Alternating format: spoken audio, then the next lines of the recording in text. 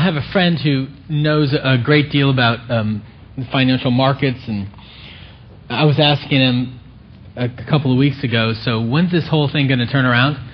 And he said, I have no idea. He said, seriously, I've got absolutely no idea. He said, there are people who are hoping and there are people who are guessing, but there isn't anybody who knows when this thing's going to turn around. And when I look at someone like that who actually understands financial markets, and he goes, you know, your guess is as good as mine, and my guess isn't very good, it puts us all in sort of this waiting posture. Okay, when's the economy going to turn around? When are the markets going to get restored? When will confidence return? And it puts us in the position where we think like, okay, we can't do a whole lot. Let's wait for tomorrow. Tomorrow it'll be better. Now, I do not want to in any way underestimate the difficulty of a financial time like this. For many, it's an extremely difficult time, and for our whole country, it's a bit unprecedented. For most of your lifetimes, it's a bit unprecedented in terms of what we're experiencing. But if I could, let me just, what we're experiencing now, when it goes away, and it will go away. Our economy will rebound, and it may not be exact same level, but it'll go away. It'll rebound. But when it does, the world will still be in crisis. You know, sometimes I think we get a little bit of an illusion here that what we're experiencing, okay, now the world's in crisis. No. The world's always in crisis. It's been in crisis for as far back as we know. There has been tremendous suffering and unrest, and I mean, Kurt started to allude to it. He could go over and over with the different ways in which the world is in crisis, from civil wars to terrorism to homelessness to children in poverty to children being trained how to use weapons and kill in Africa. I mean, you could go on with the ways that the world is in crisis, and it has been for a very long time. And so there's a bigger and more profound question I think we need to answer in the midst of this time today. And as Kurt said, for the first 2 weeks we really did focus personally. We focused on personal issues. This week we're going to take it much bigger, and this is the question we're going to ask. How do we live in the midst of a world where there is consistently crisis and suffering and need? What are we supposed to do about that?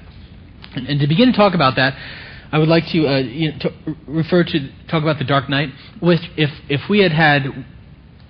The Dark Knight had come out during our movie series, we definitely would have used it. The only reason we didn't use it is because it wasn't out yet. And so, but The Dark Knight, if you haven't seen it, I think it's a phenomenal movie. But what I think makes it interesting, the storyline behind this is there is Bruce Wayne, Batman, and there's Harvey Dent, the Attorney General, and there's the Joker. And the Joker's task is not so much to be the evil guy, which he is. That comes naturally. His task and what he believes is, I can make anyone fall. The world is dark enough and evil is big enough that anyone eventually will succumb to it. And so the overarching question of The Dark Knight is, can anybody live in this world and not succumb to the vagaries of brokenness and suffering? And in all the Batman movies portray this city, horrible city, Gotham, which is loosely based, I think, on New York City, but it's so dark and meant to picture the real struggles in the midst of our world. Well, what I think that brings up is this. When we look at the world around us, there are questions. Just like The Dark Knight poses a question, can anyone not succumb to the evil of the world? The suffering of our world poses questions. And I think it poses a question that we can answer in one of three ways. As we look at the pain around us, and you can look at your city, you can look at your country, you can look at the world, one option, one way to face it, one way to face the suffering, the crisis of the world, the continual, the ongoing, never-ending, as Jesus said, the poor you'll always have with you, the never-ending crisis is resignation. Seriously, like the song, this is the way it's always been and it'll never change. What in the world am I going to do? One of the newest terms is the lowest billion. Billion! Not million, billion. The lowest billion. You know, just the sheer number that goes, how in the world am I supposed to do anything about the lowest billion? I mean, resignation seems the only logical and realistic possibility. Faced with the needs of my city, of my state, of my country, of my world, what in the world can you do other than say, this is the way it's always been, and it'll never change? So I'm really sorry. It's really too bad, but nothing I can do. And so I cloister myself in my own environment. I live my own way, and I don't really worry about it. You know, that's what Bruce Wayne could have done. Bruce Wayne had ample opportunity, more than most of us do, to cloister himself in his environment because he was rich. And he could have lived in his cloistered environment and said, look, what can I do? That's one of the live possibilities we have before us. And quite honestly, if I can be blunt, if I can be frank, quite honestly, that's the one that most of us take. Deep down, we don't really say it out loud. But deep down, that's the one that most of us take. If the problems are too big. What in the world am I going to do? I'll throw a little token here, I'll do a little bit of this there, but it's not going to change. This is the way the world's been, and it'll always stay the same. What do you want me to do? What do you want from me? Come on. Another option in the face of the suffering, the need, the crisis, the ongoing crisis, and that ongoing is the big part of the world, is we could whine. You know, that we could lament. Now, I want you to understand something. There's a whole book of the Bible devoted to this. The book of Lamentations. It means weeping. It's a whole book of the Bible devoted to weeping. Devoted to, wow, this is really bad. And so that's the difference between resignation and weeping is it's this. It appears to have more of a heart to it. And it says, this is horrible. The world, it's horrible. I feel really, really, I still can't do anything about it, but I feel really bad about the way people are suffering. And the third option is we act. We wade in. We find the space of making a difference in the world around us. We somehow overcome resignation. We somehow overcome despair, and we wade in. We find that point, that place where our action matters, and we go. I will tell you in the cliff notes to the rest of the message, that is the biblical position. As we find the place of action and we go. Now, to look at that today, we're going to look a little bit at the book of Isaiah. Isaiah was an Old Testament prophet, and he wrote 700 and some years before, he wrote over a long period of time, mid-700s before the birth of Christ. He wrote it at a tough time, much like most of the prophets did. The prophets were not saying, hey, everything's going great, just wanted to let you know, a little pat in the back. The prophets were writing because things were not going well. And I'm going to show you just one verse which sort of sums up how things are going in the land at the time that Isaiah was writing. And this is what he says in verse 7. Your country is desolate. Your cities burned with fire. Your fields are being stripped by foreigners right before you, laid waste as when overthrown by strangers. You don't need many more verses. Your country's desolate. It's desolate.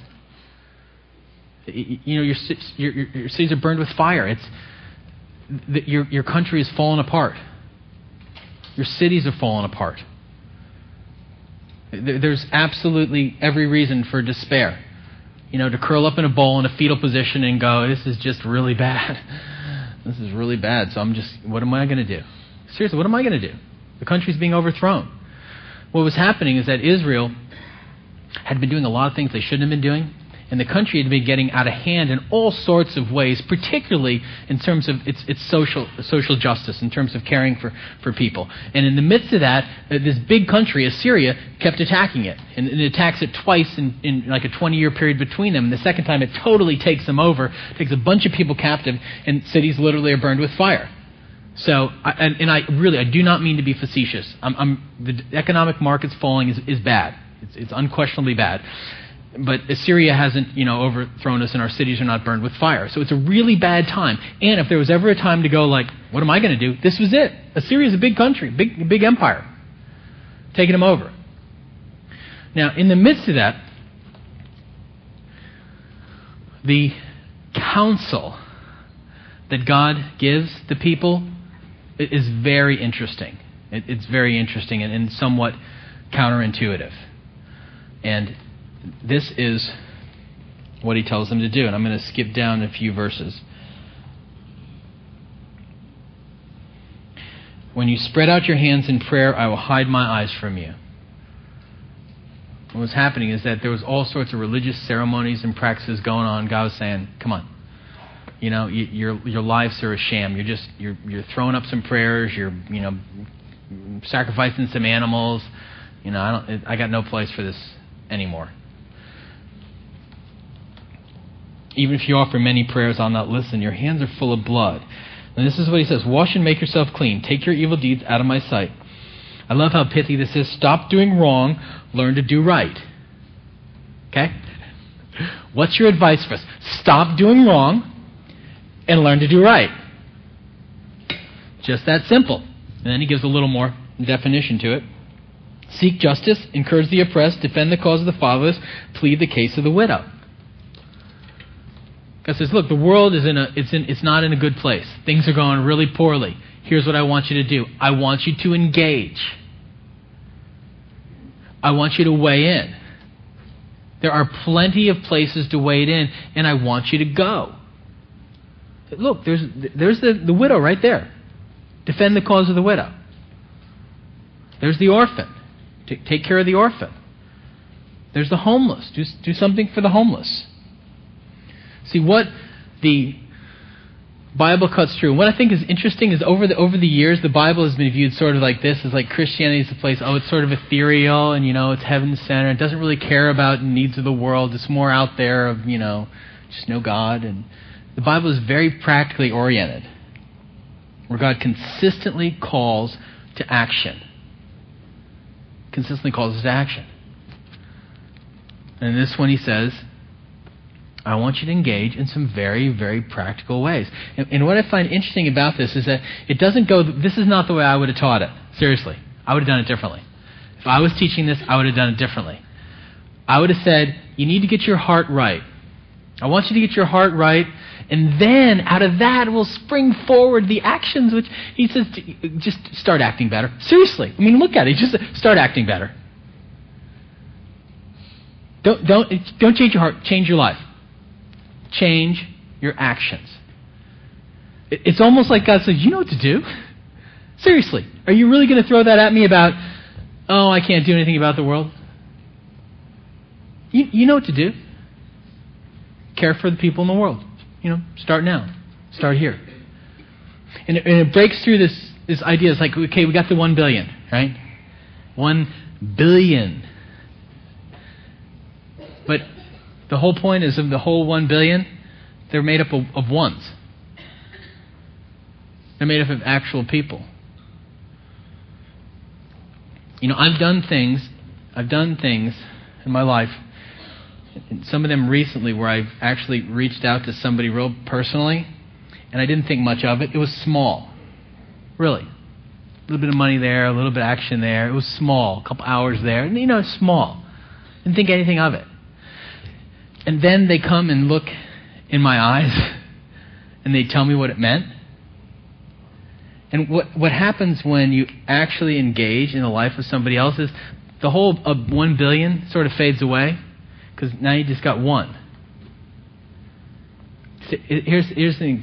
What God doesn't say, He doesn't say, cure homelessness. Make world peace. Stop war. He says, there's an orphan. You should take care of that orphan over there. There's a widow. You should take care of the widow. This is the call of the gospel. To say, I will wade into the world. I will wade into the chaos. And I will seek to make a difference. Now, we're going to explore in two different ways how that works. And to that, first of all, I'm going to have Kurt Graves come up. There, you came from a different place. Yeah. You did. Uh-huh. Completely. That's my intention. No, sit in this chair. Gotta watch I'm your just back. kidding. We can trade chairs this time. Yeah. I just mess with you. Yeah, that would mess with me. Yeah, this is Kurt Graves. Yeah. Kurt Graves is one of our elders and has been since forever. Literally. Literally, actually. Yeah. It's not hyperbole. Billions of years. Yeah. Kurt was just a part of a team that, for Warehouse, went over to Africa and returned. It's not in my pocket, I promise. Mine's here. And just returned. And so, first, just tell me essentially what were you doing over there? What'd you do? A team of folks went, and actually I'm going to introduce some folks that are right here, so you have to stand up. And I have a reason for this. So Stavon, Jennifer, and Kenneth, who you can now call Kendall, that's his trip nickname, and Kathy. Seriously? Yeah, Kendall. Yeah, there you go. Like Ken doll, Kathy said. And Kathy and I joined them, and a woman that was named wrong. Yeah, it's too much. Too much information.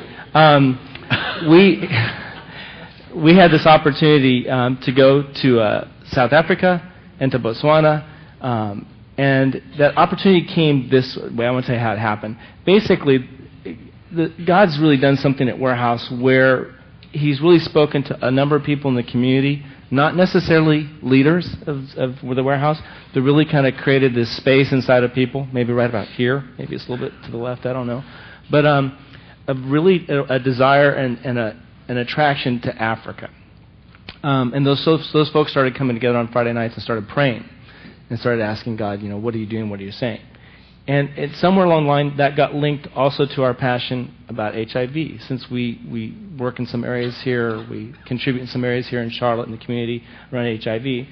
And so this space opened up for through Melissa Lukenbaugh, who had a connection at SIM, which is a mission here.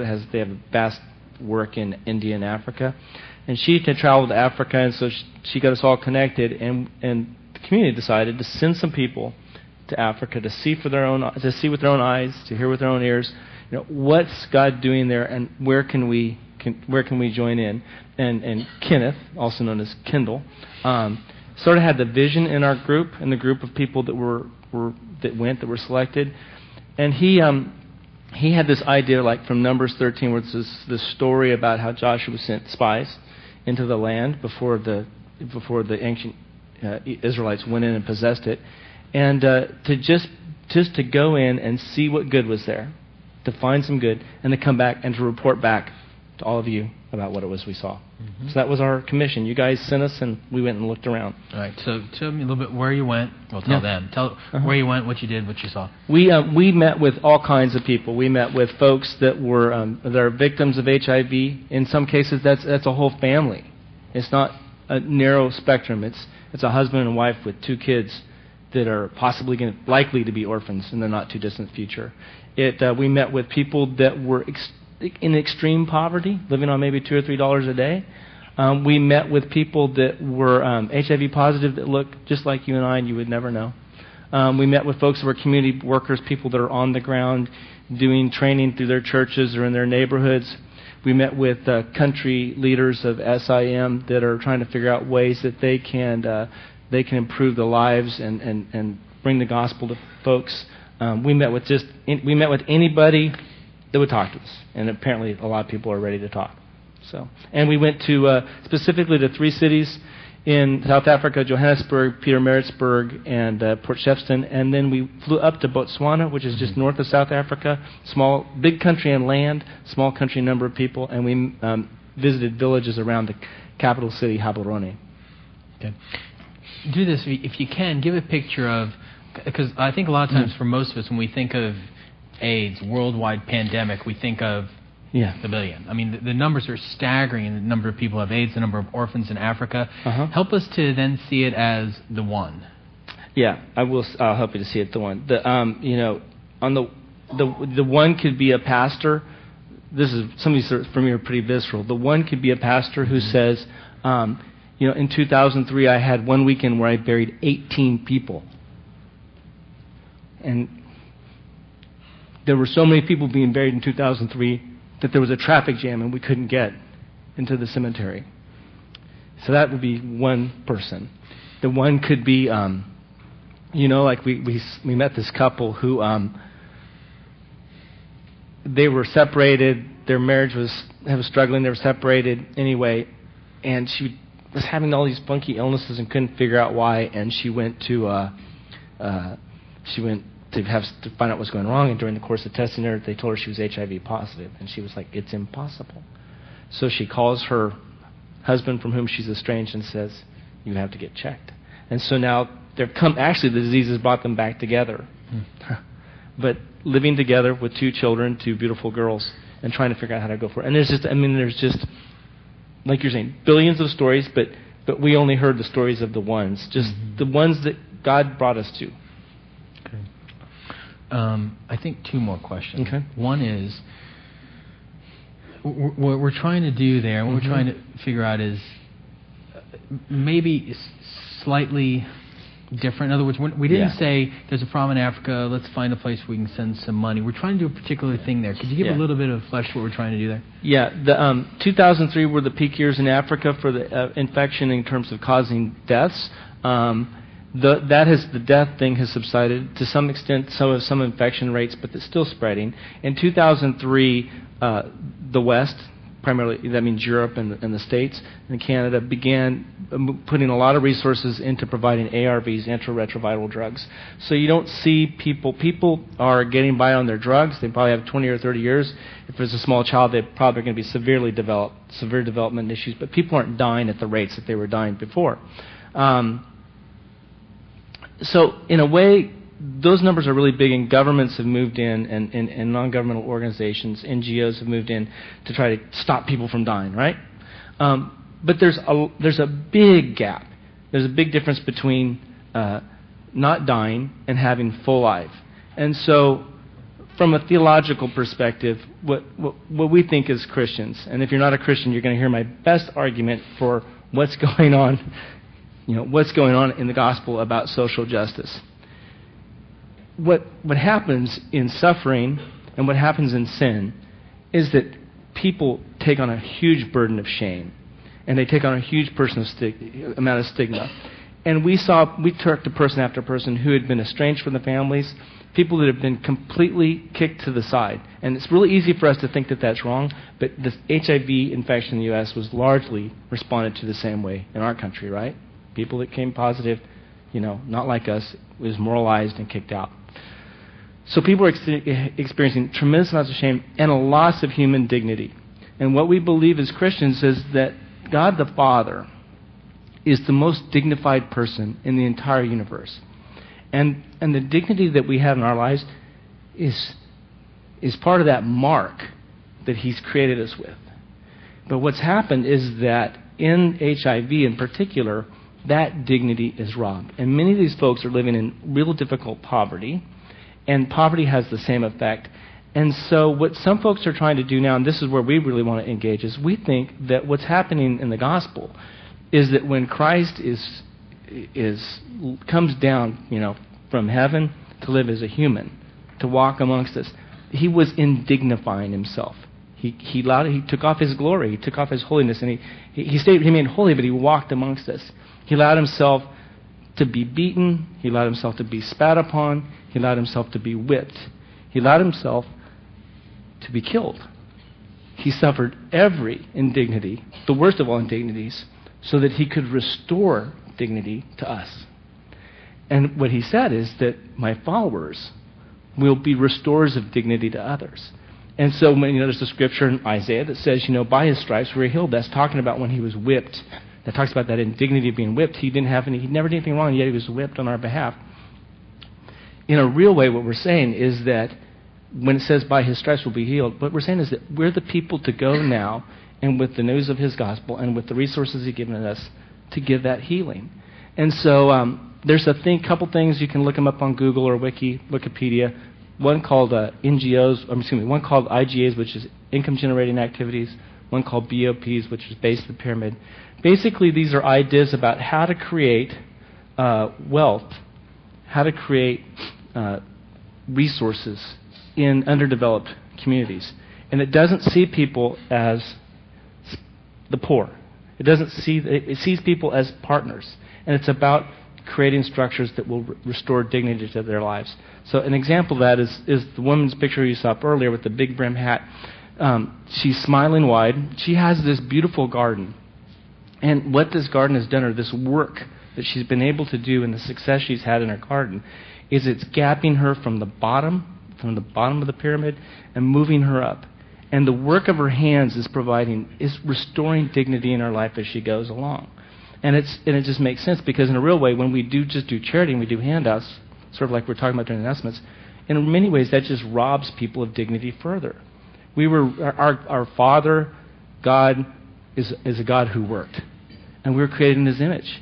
And work is good, and work should be redeeming, not soul-killing. And so the idea is to, instead of just doing handouts, it's not with the billions, just with the few people that we feel like we're going to be called to work with, to create structures, businesses really, in those communities that benefit those communities, and to provide them with a measure of income so that they can be gapped from the bottom. One little more thing is, we heard this story early on, it really stuck with us, is that the circle down is you become HIV positive, and at some point AIDS breaks out, it becomes full-blown, and you get on ARVs, you get on these drugs. Well, in order to take these drugs, they're pretty rough. You have to eat. And if you're poor, you don't have food to eat.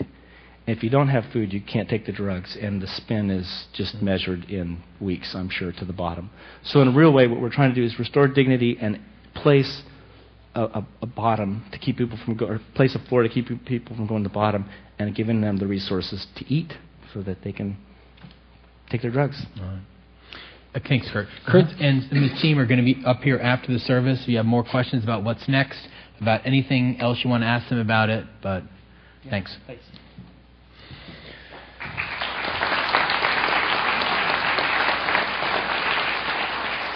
I was at a leadership conference a few years ago where Bill Hybels, who's pastor of a large church, said this: leaders have a bias for action. And Jesus has a bias for action. And I'm going to read the last verse of the passage I read to you before, because in the midst of that, there's a hard flip on this passage. Is God saying, I want you to seek justice. I want you to defend the orphan, the homeless. There's a hard flip as now God introduces himself and says, and this is what I'm going to do. And it says in verse 18, come now, let us reason together, says the Lord. Though your sins are like scarlet, they shall be as white as snow. Though they are red as crimson, they shall be like wool. And essentially calling his shot for 700 or so years later, God says, come on. Your life, we've talked about how you need to move out into the world, but your own life has fallen apart. You're not connected to me, and come, I'm going to do something about it. And so 700 years later, Christ comes to earth, and with a bias for action, he wades in our planet, and as Kurt said, stripping himself of his dignity. Why? To restore souls. To restore the dignity and the life of souls, of those in Botswana and those in Mongolia and those right here. To restore souls.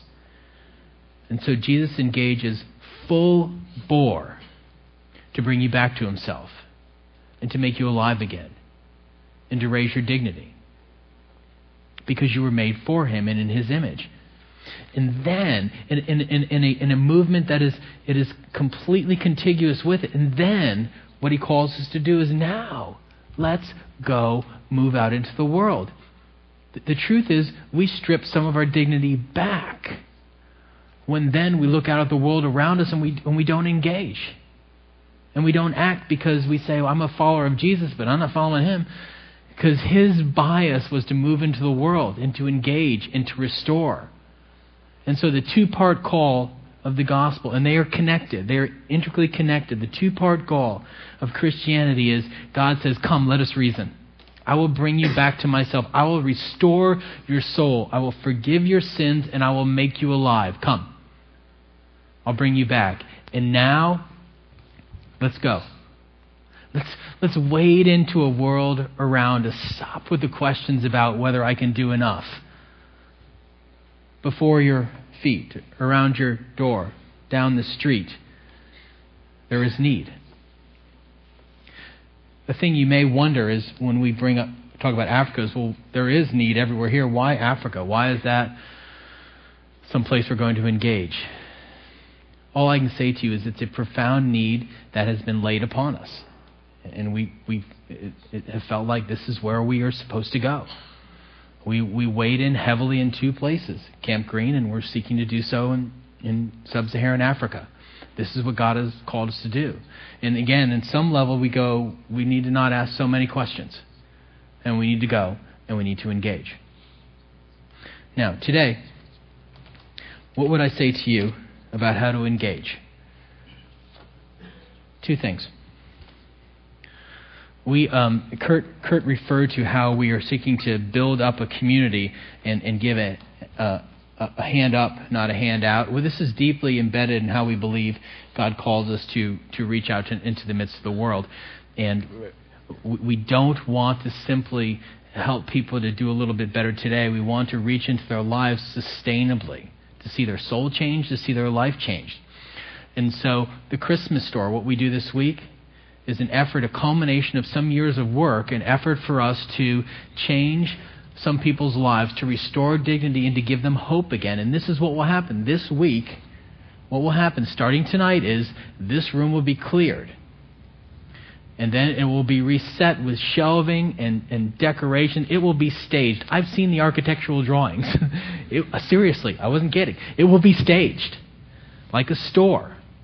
And then 10,000 presents will be priced. And we're not to 10,000 yet, so if you have presents, you can bring them in anytime this week. But already there's a lot. They will be priced by volunteers, and then they'll be stacked on the shelves. And then Thursday, Friday, Saturday, people will come in, and we'll have employees manning the store here, and both helping people to find toys as well as speaking to them in such a way that reaffirms their dignity in the image of God, such that a mom or a dad walks out of the store this week and says, maybe there is hope. Maybe there is somebody who cares for me. Maybe some of the things I've heard are true. Maybe I don't have to resign myself to life as it was. Maybe there's more. And this week, you have an opportunity. Small ways. Seriously. You take an hour and you put some prices on some presents. You go to the store and you buy something for $15 or $20. You put up some shelves. With some small efforts, we have the opportunity to refuse resignation and to refuse lamentation and to act and to engage the world around us. And no, 1 billion people will not be changed. And no, we will not accomplish world peace. But some people's lives will experience hope. And an opening, a crack will open for the message that God is there and that He loves them. And on Christmas morning, they will have their children open presents that some person didn't run to their door the night before, that they themselves bought. This, my friends, matters.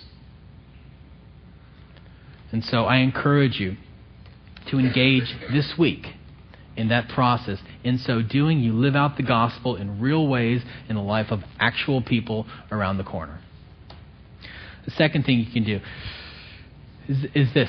We believe very strongly in our ministry. I know many of you do too, in what we are seeking to do. And what I would say to you, just quite bluntly, is this.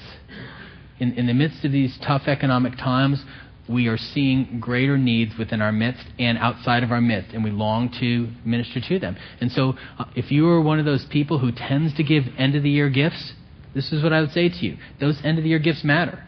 They do. They are extremely important to the ongoing ministry of Warehouse and our ability to engage the world around us. And so don't buy into that thought, what I do doesn't matter. What you do matters. What we do makes a difference. Your committed giving makes a difference in our ability to engage people and raise their dignity. So that's, practically speaking, what you can do this week. As we go to communion now, what I would long for every one of us to have a space to consider the two parts of the gospel is the one is God says, come, let us reason. I will wipe your sins away. I will make what was scarlet, I'll make it white as snow. And this is a picture of that. This is a picture of Jesus' determination to engage you and to restore your dignity by wiping away your sin and your shame and giving you life with Him. And it is also, though, as we receive it, it is a clarion call to this, that God now lives within us. The wait is over. He has come. And out of that, we have the call and the power and the opportunity to engage. If you're somebody who has not ever put your faith in Christ, if it's something that still is a concept you've not gotten a handle on, I'd encourage you not to come forward when we take communion, because it is always deadening to our soul to take a ritual that is intended to give life and to use it simply as a meaningless ritual. And so I would encourage you, don't do that to yourself. Make this a space where you can process and you can think. If you're somebody who has put your faith in Christ, who has come to believe that He is your Savior, that He died for you, and you long to follow Him, whether you're a part of Warehouse or not, then I encourage you to participate with us today.